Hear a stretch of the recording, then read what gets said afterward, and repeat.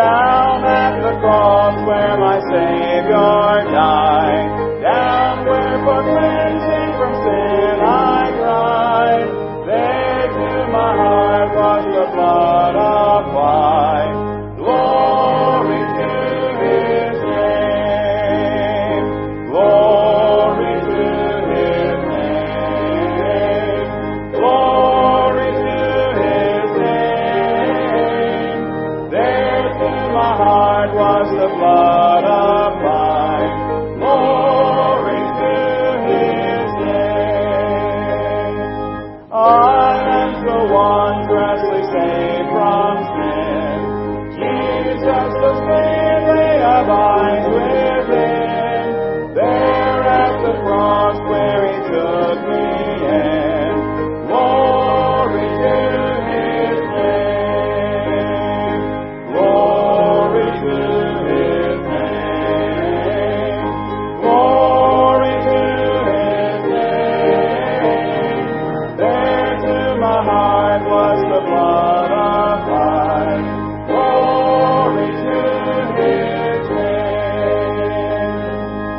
Oh, precious fountain, the saints from sin, I am so glad I have entered in.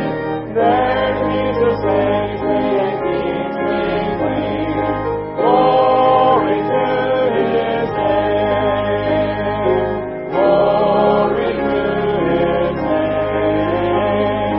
Glory to His name. There to my heart was the blood applied. Glory to His name. Come to this fountain so rich and sweet. Cast thy poor soul at the Savior's feet. One thing today and be made complete. Glory to His name. Glory to His name. Glory to His name. There to my heart was the blood applied. Glory to His name.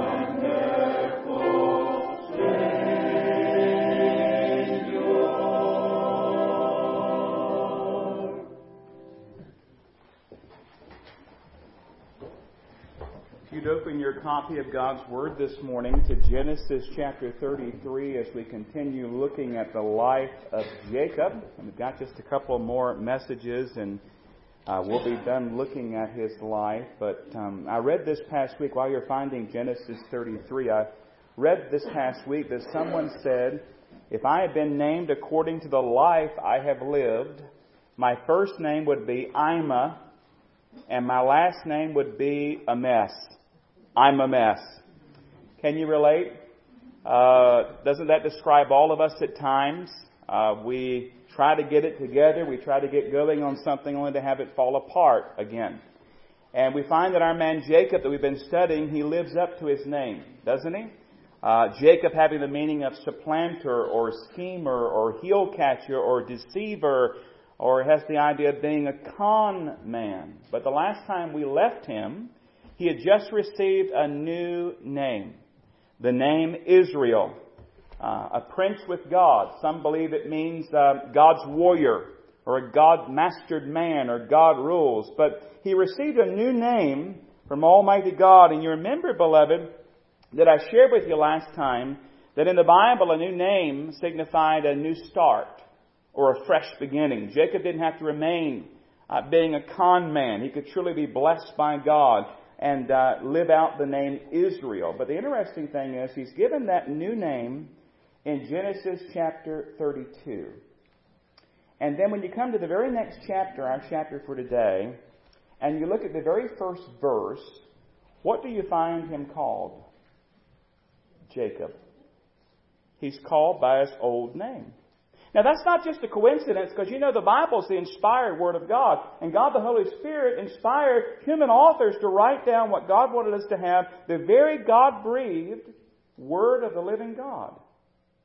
James Montgomery Boyce said this is significant.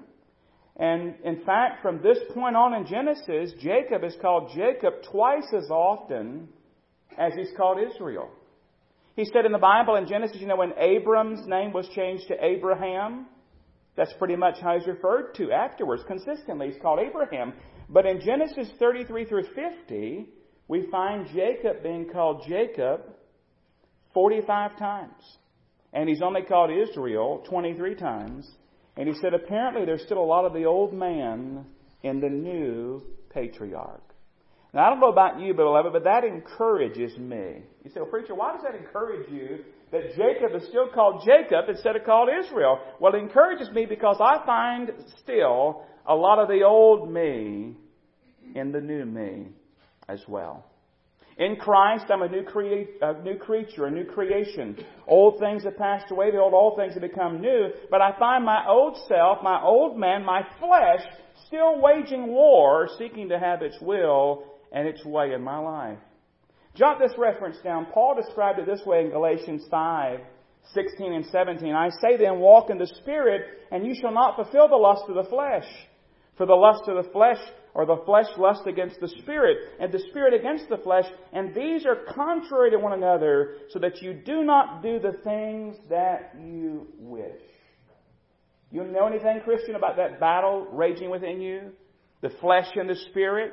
Paul described it in Romans chapter 7, verses 14 through 25 this way. I want to read this to you from a paraphrase. I want to read it to you from the Message. Jot it down. You can go back and read it in your copy of the Scripture later. Let me read it to you in Romans 7, 14 to 25 from the Message, and see if you can relate, child of God.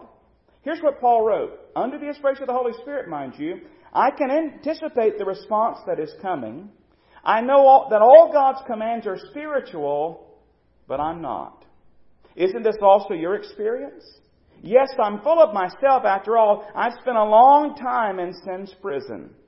What I don't understand about myself is that I decide one way, but then I act another, doing things I absolutely despise. So if I can't be trusted to figure out what is best for myself and then do it, it becomes obvious that God's command is necessary, but I need something more. For I know the law, but still can't keep it. And if the power of sin within me keeps sabotaging my best intentions, I obviously need help. I realize that I don't have what it takes. I can will it, but I can't do it. I decide to do good, but I don't really do it. I decide not to do bad, but then I do it anyway. You ever lived there? Ever been there? My decisions, such as they are, don't result in actions. Something's gone wrong deep within me and gets the better of me every time. It happens so regularly that it's predictable. The moment I decide to do good, sin is there to trip me up. I truly delight in God's commands, but it's pretty obvious that not all of me joins in that delight. Parts of me covertly rebel, and just when I least expect it, they take charge. I've tried everything, and nothing helps. I'm at the end of my rope. Is there no one who can do anything for me? Isn't that the real question? But listen to this 7, verse 25 of Romans, the answer, thank God, is that Jesus Christ can and does. He acted to set things right in this life of contradictions where I want to serve God with all of my heart and mind, but am pulled by the influence of sin to do something totally different. Beloved, what I just read there is the normal Christian life. There's a struggle going on. There's a struggle waging within us between the spirit and the flesh. And as believers, we have a new name as well, but we don't always live up to our new name. We're Christians, but we don't always act like a Christian, and talk like a Christian, and walk like a Christian, and live like a Christian, and respond like a Christian. There are so many times we walk by sight rather than by faith. We can be so faithless. But beloved, our God is always faithful. And we see that in the picture. We see a picture of that in our passage today. Now, we're in Genesis 33. And I want to tell you right away, I need you to really lean in and pay attention today. We're going to cover a lot of ground in a short amount of time. And I'm going to ask something very important of you. I'm going to ask you to think today. Now, I know that for some of you, you don't like that idea, but I'm going to ask you to think. Now, you had an excuse last week to sleep and doze off because it's very early, but we're on a regular schedule today, so I want you to lean in real close, pay attention, and if you start, dozing off, I'll get John to throw a hymn book down and we'll keep going, okay? All right. Now, before we read this account of Genesis 33, we're about to read about Jacob finally meeting Esau. This meeting's been coming for some time. This is his brother. I need you to remind you some things and let you know about some things we're about to read here in Genesis 33. Now, you remember, he hasn't seen Esau in 20 years. And the last time he saw Esau, Esau was not very happy with him. In fact, Esau wanted to do what? He wanted to kill him. He was so angry and so bitter and so filled with rage, he wanted to kill him. And now word has arrived to Jacob that Esau's headed his way, and with him are 400 men. And you remember that Jacob goes to the Lord in prayer, and then he gets up from saying amen. He begins to plot and scheme and figure out how to do all this. And then all of a sudden we find him wrestling with God, and God wrestles with him, and God wrestles with him all night. And he gets a new name. He gets a new limp. He finally surrenders to God. And then right away in the very next chapter, he's called Jacob again. Now here's the quandary. If you do what I did this past week, if you go back and you study this passage in depth, you go read the teachers and the preachers and the commentators and the scholars about Genesis chapter 33, you're going to find basically two camps or two schools of thought when it comes to Jacob here. The first group is kind of like this. They pretty much praise what Jacob does here. They excuse what he does. They explain it away and say, well, what he did here was wonderful. I mean, he did the right thing. Then there's another school of thought, another camp that thinks this way. Pretty much they say everything he did was rotten. Basically, he was Jacob all over again. He was scheming, conniving, doing what he could, acting in the flesh, and he had reverted back to Jacob.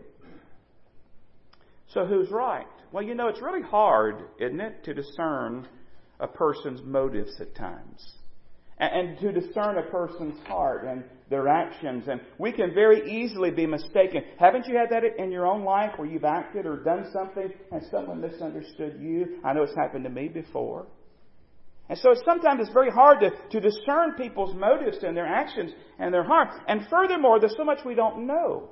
We're only given 20 verses here in chapter 33, and we were not there, and so it's very difficult at times to discern. But I think it's unwise, listen, to go to one extreme or the other. So, preacher, which camp do you fall in? Neither. I think the truth lies somewhere in between. Jacob was not perfect. He was just learning to lean on the Lord. And I think you have a mixture here. At times he's walking by faith. At times he's walking by fear. And I think you have a mixture here in Jacob's life. Just like there's a mixture in our life. Because we sometimes walk by fear instead of faith.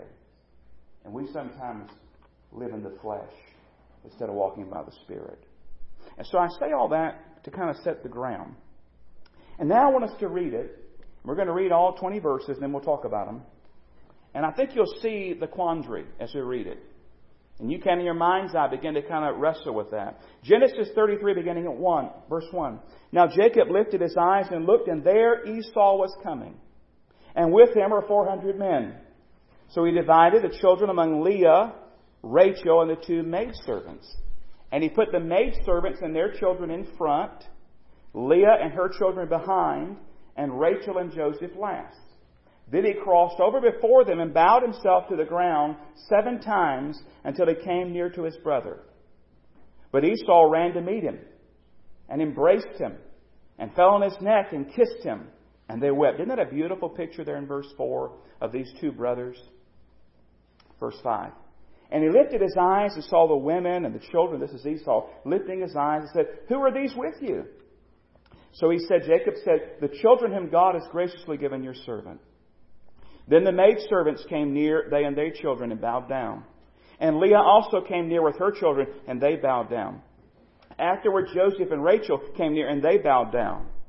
Then Esau said, "What do you mean by all this company which I met? All these gifts. He sent all this livestock and all these gifts ahead of them. What do you mean by all that?" And he said, "These are to find favor in the sight of my Lord."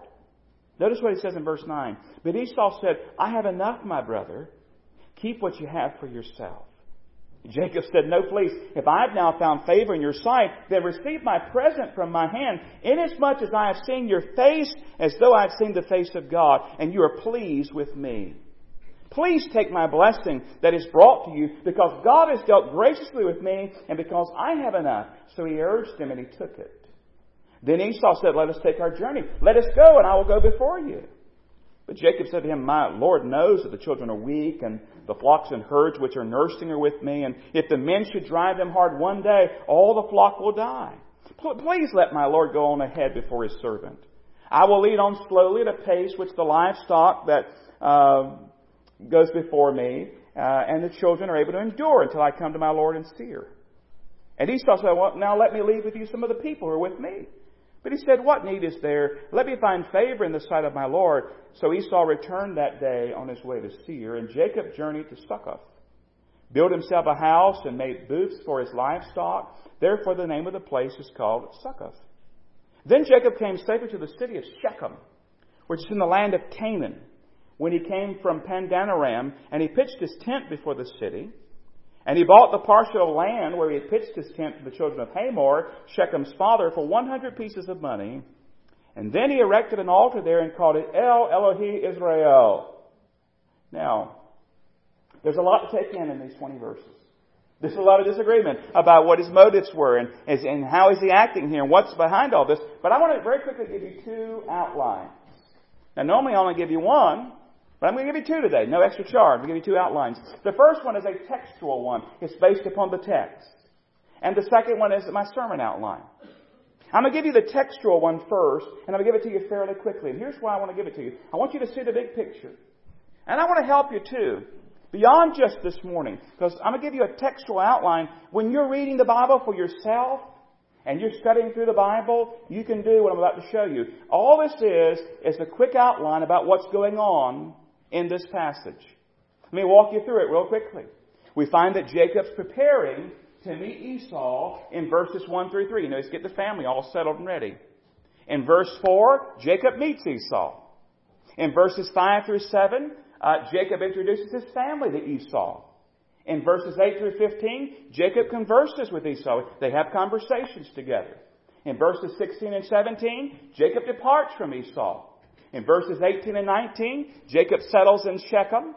And we could have put 20 there, but 20 seems significant to me. Jacob builds an altar in verse 20. So all we've done there is we've taken the text, the Scripture, and just kind of wrote out real quickly what's going on. Here's the big picture. And so that kind of summarizes those 20 verses. Just at the surface, that's what's going on. These 2 brothers have come together. They meet together. Family introductions, conversation, departing, and then Jacob settling in Shechem, and then building an altar in verse 20. All right, let me show you something else. I want to show you, and very quickly, and I told you, stay awake, stay alert. I want to give you some of the reasons people are wrestling and grappling with this passage. This gets even smaller because there's so many, so if you can see that, I'll read them. Here are the issues that people grapple with. First of all, the way he arranges his family. Did you see how he arranged his family? Remember, he had Leah, he had Rachel, and he had their maids. And he takes the maids first, they and their children, puts them out front. Then he takes Leah and her children, they're second. And then at the very end, who's he put? His favorite wife, Rachel. His favorite son, Joseph. Benjamin's not been born yet. So these kids are still young at this point now, mind you. And he puts them there. And people wrestle and say, well, what in the world's he doing? Is he rating his family? These are my least favorite. These are my next favorite. These are my most favorite. Some say, look at how awful that is. And by the way, later on we studied the life of Joseph, right? What happens in that family? There's so much jealousy over Joseph that those other brothers sell him into slavery.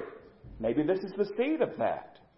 Then others say, no, he's not doing anything wrong. This is something honorable, and he's going to present them, in that order. Here's the first group, here's the second group, here's the final group.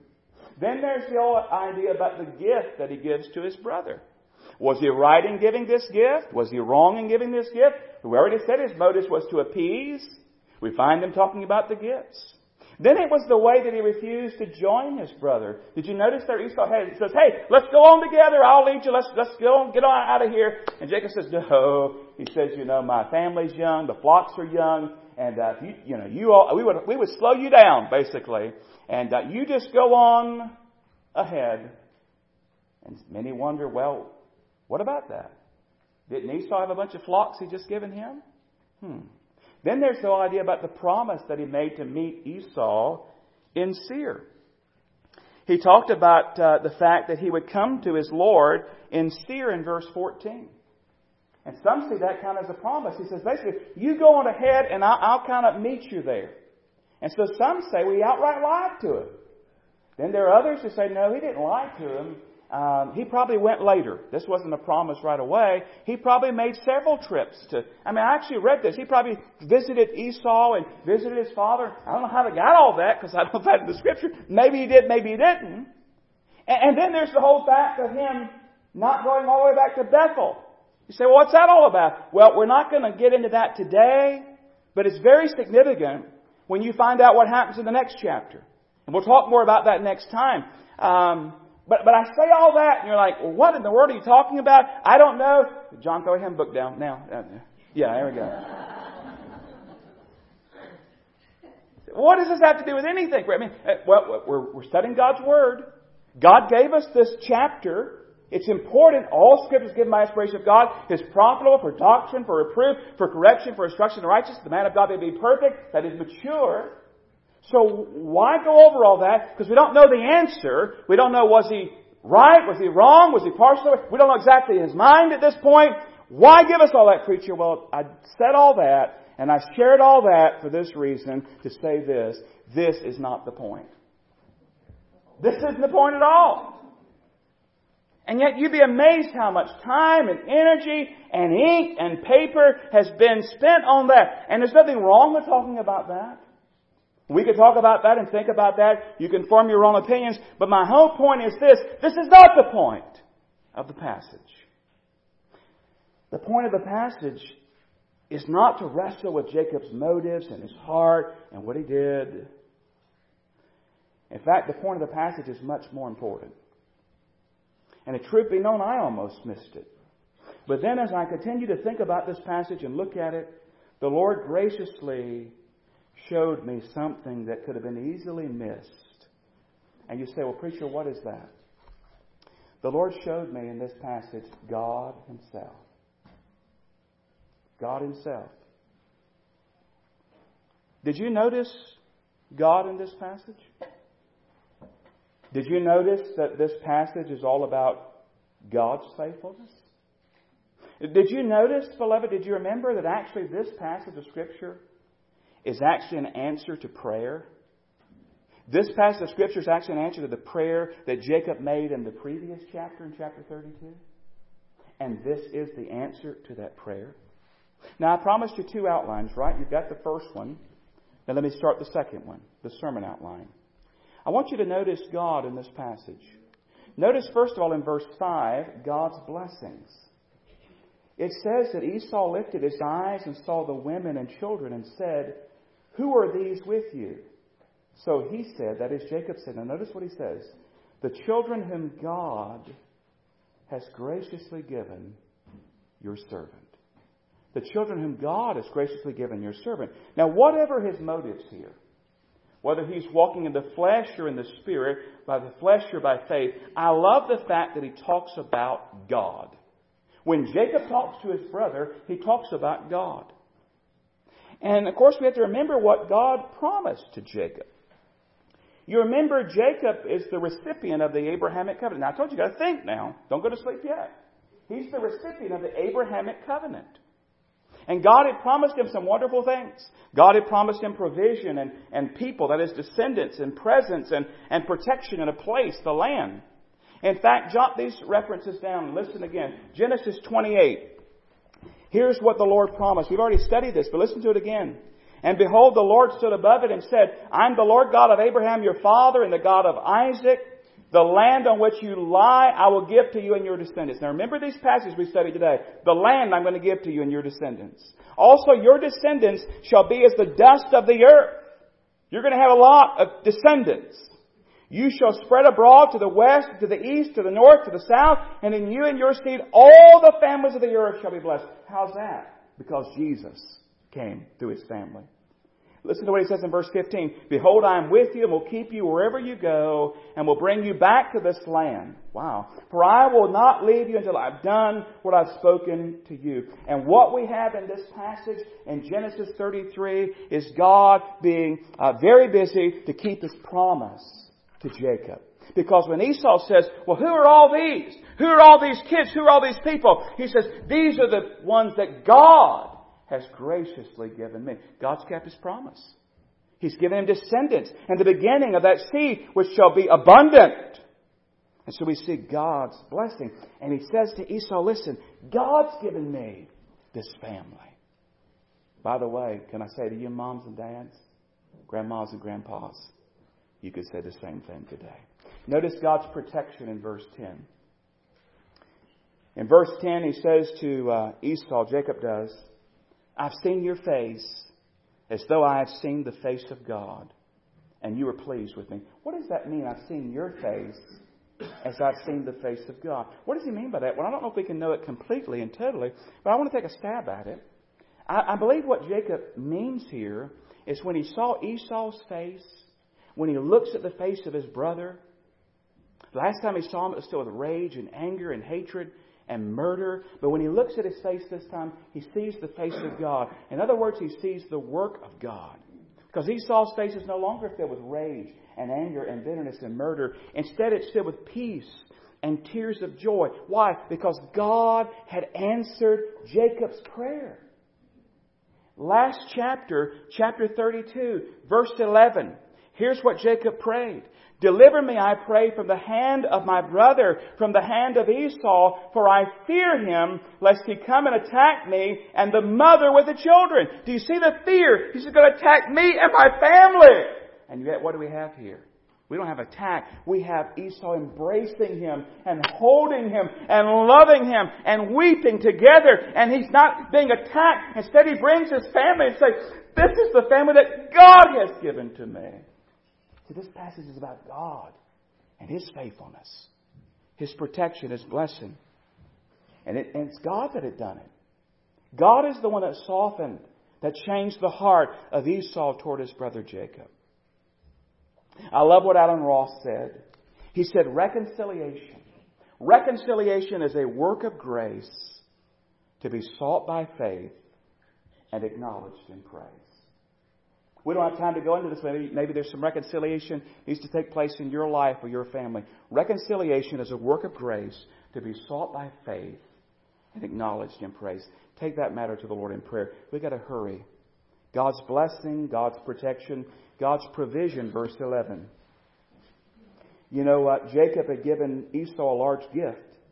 And Esau said, no, you keep what you have. I've got enough. You keep it, my brother. But then notice what what Jacob said in verse 11. He constrains his brother to take it. Please take my blessing. By the way, it's an interesting word to use with his brother, isn't it? When you think about it. Please take my blessing that is brought to you. Notice this next part. Because God has dealt graciously with me and because I have enough, So he urged it and he took it. God has dealt graciously with me and I have enough. Interesting, both brothers said, I have enough. How many people do you meet today that would say that? I have enough. Don't you want this? No, I have enough. Don't you need this? No, I have enough. Don't you want to buy this? No, I have enough. But both these brothers say, I have enough. But it's interesting, in the Hebrew, there's a subtle difference that you don't notice in the English. When Esau said, I have enough, he used a word, a Hebrew word that literally means here in the translation, the word literally means, I have much. I have much.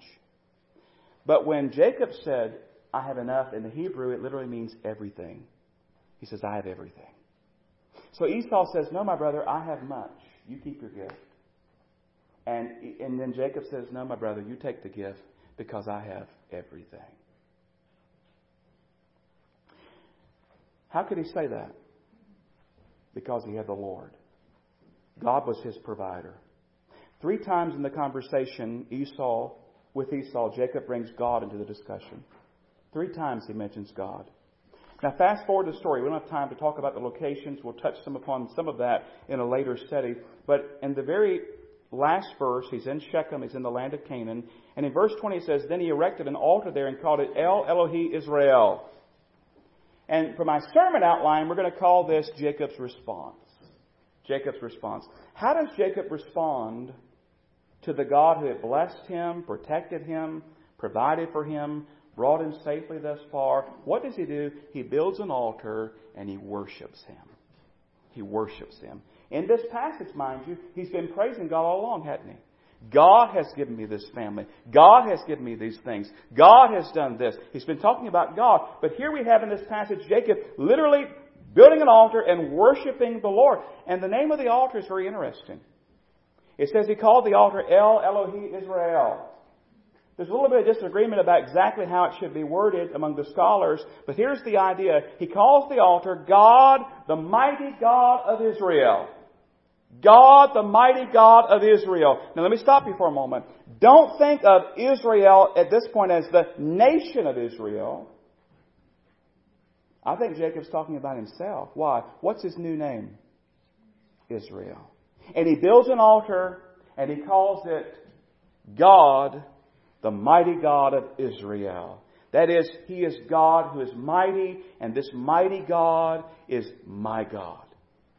And I am serving and worshiping the mighty God. It's interesting, beloved. I gave you what God said back in Genesis 28 and all the promises that he made. But do you remember what Jacob said way back there in response to what God promised? Let me remind you of just 2 verses, Genesis 28, 20 and 21. You remember God had told him all these wonderful things. It says back in chapter 28, then Jacob made a vow saying, now listen, if God will be with me and keep me in the way that I'm going, and give me bread to eat and clothing to put on, so that I come back to my father's house in peace, listen, then the Lord shall be my God. And what do we have here? He's back in the land of Canaan. God has blessed him. And he builds an altar and says, God, the mighty God of Israel, my God. Now this brings us back to the beginning of our discussion today. And this whole idea of waging war with our flesh. And the struggle that we have as we try to live a godly life and choose to do right, but we still mess up and still sin. And we try to walk by faith, but we fail. We try to live up to our new name, but we fail. We try to appropriate the blessings that are ours in Christ, but we fail. We're like Jacob one moment and Israel the next. What can we do? How can we have victory in all of this? How can we have victory in our struggle with sin? How can we live more like Israel and less like Jacob? And that's a good question. And it's an important question for sure. And depending on how much time we have, and we don't have any left, we could talk about several passages. We could talk about things like reckon yourself dead to sin and alive to God. We could talk about make no provision for the flesh to fulfill the lust thereof. Galatians, we already read, walk in the Spirit and you'll not fulfill the lust of the flesh. Flee youthful lust. Thy word have I hidden in my heart that I may not sin against God. And we could go on and on. But the more I thought about it, I came to realize this. That misses the point. That's not the point of the passage. You see, beloved, Genesis 33, this passage is not a celebration of Jacob's faithfulness. It's not a celebration of our faithfulness. It's a celebration of God's faithfulness. This is all about God's faithfulness. And what Genesis 33 should really cause in our life is it should cause us to praise and worship our Almighty God who is faithful even when we're faithless, who keeps us and ministers to us and cares for us when we fail, when we sin, when we're faithless, when we mess up, when we struggle, as we struggle so often with sin. And I'll be honest with you, in this struggle with our sin nature, I find great encouragement in a verse in the book of Philippians. In fact, it's very interesting. In this verse, it emphasizes not our work, but God's work. And not our faithfulness, but God's faithfulness. Let me give it to you in the New Living Translation. It's there on the screen in front of you, Philippians 1:6. Notice what it says. And I am certain that God, who began the good work within you, will continue His work until it's what? Finally finished on the day when Christ Jesus returns. In other words, He won't give up on you. He won't cast you off. We're faithless at times. We lack faithfulness at times. But our God is faithful, and He's promised that He's going to finish His work in us. He's going to mature us. He's going to complete us. He's going to perfect us. You know, we've called this sermon series what? He's still working on me. We see it over and over in Jacob's life, and we see it in our lives as well. Let us lift our hearts in praise and worship for our faithful, mighty God, who's still working on us as well. That's enough. Let's pray. Dear Heavenly Father, we thank You today for Your great faithfulness. We fail so often, we sin, we struggle, we scheme, we plot to have our own way. But You patiently and faithfully lead us and guide us and discipline us and grow us more and more into the image of Your precious Son, the Lord Jesus. Father, we thank You that You provided a way of escape so that we never have to sin. We never have to yield to temptation. But Lord, when we fail, and we do, You're there to forgive us and restore us. Help us to appropriate the blessings that are ours in Christ Jesus. Help us to walk by faith and not by sight. Help us to lean upon You and not upon the arm of flesh. Help us, Father, to be more faithful. Thank You for this precious promise that You are going to complete Your work in us. You will not fail us. You will not give up on us. You will not desert us. Though our love wanes, Yours never does. Though we lose sight of You, You never take Your eyes off of us. We praise You today and worship You. You are indeed our wonderful, powerful, mighty, covenant-keeping God. And we rest in You today. And we pray this in Jesus' name. Amen. I can't think of a more appropriate closing hymn than number 54. Great is Thy faithfulness, O God my Father. There is no shadow of turning with Thee. Thou changest not, Thy compassions they fail not. As Thou hast been, Thou forever wilt be. Great is Thy faithfulness. You don't know this God today. We'd love to introduce Him to you. We'd love to lead you to the cross and help you to understand the gospel and receive Jesus Christ. You're welcome to come today. There's an invitation. But the majority of our message has been for believers, and maybe you need to go to the Lord today, and He's spoken to your heart today. Maybe just come and bow and worship Him at this altar today.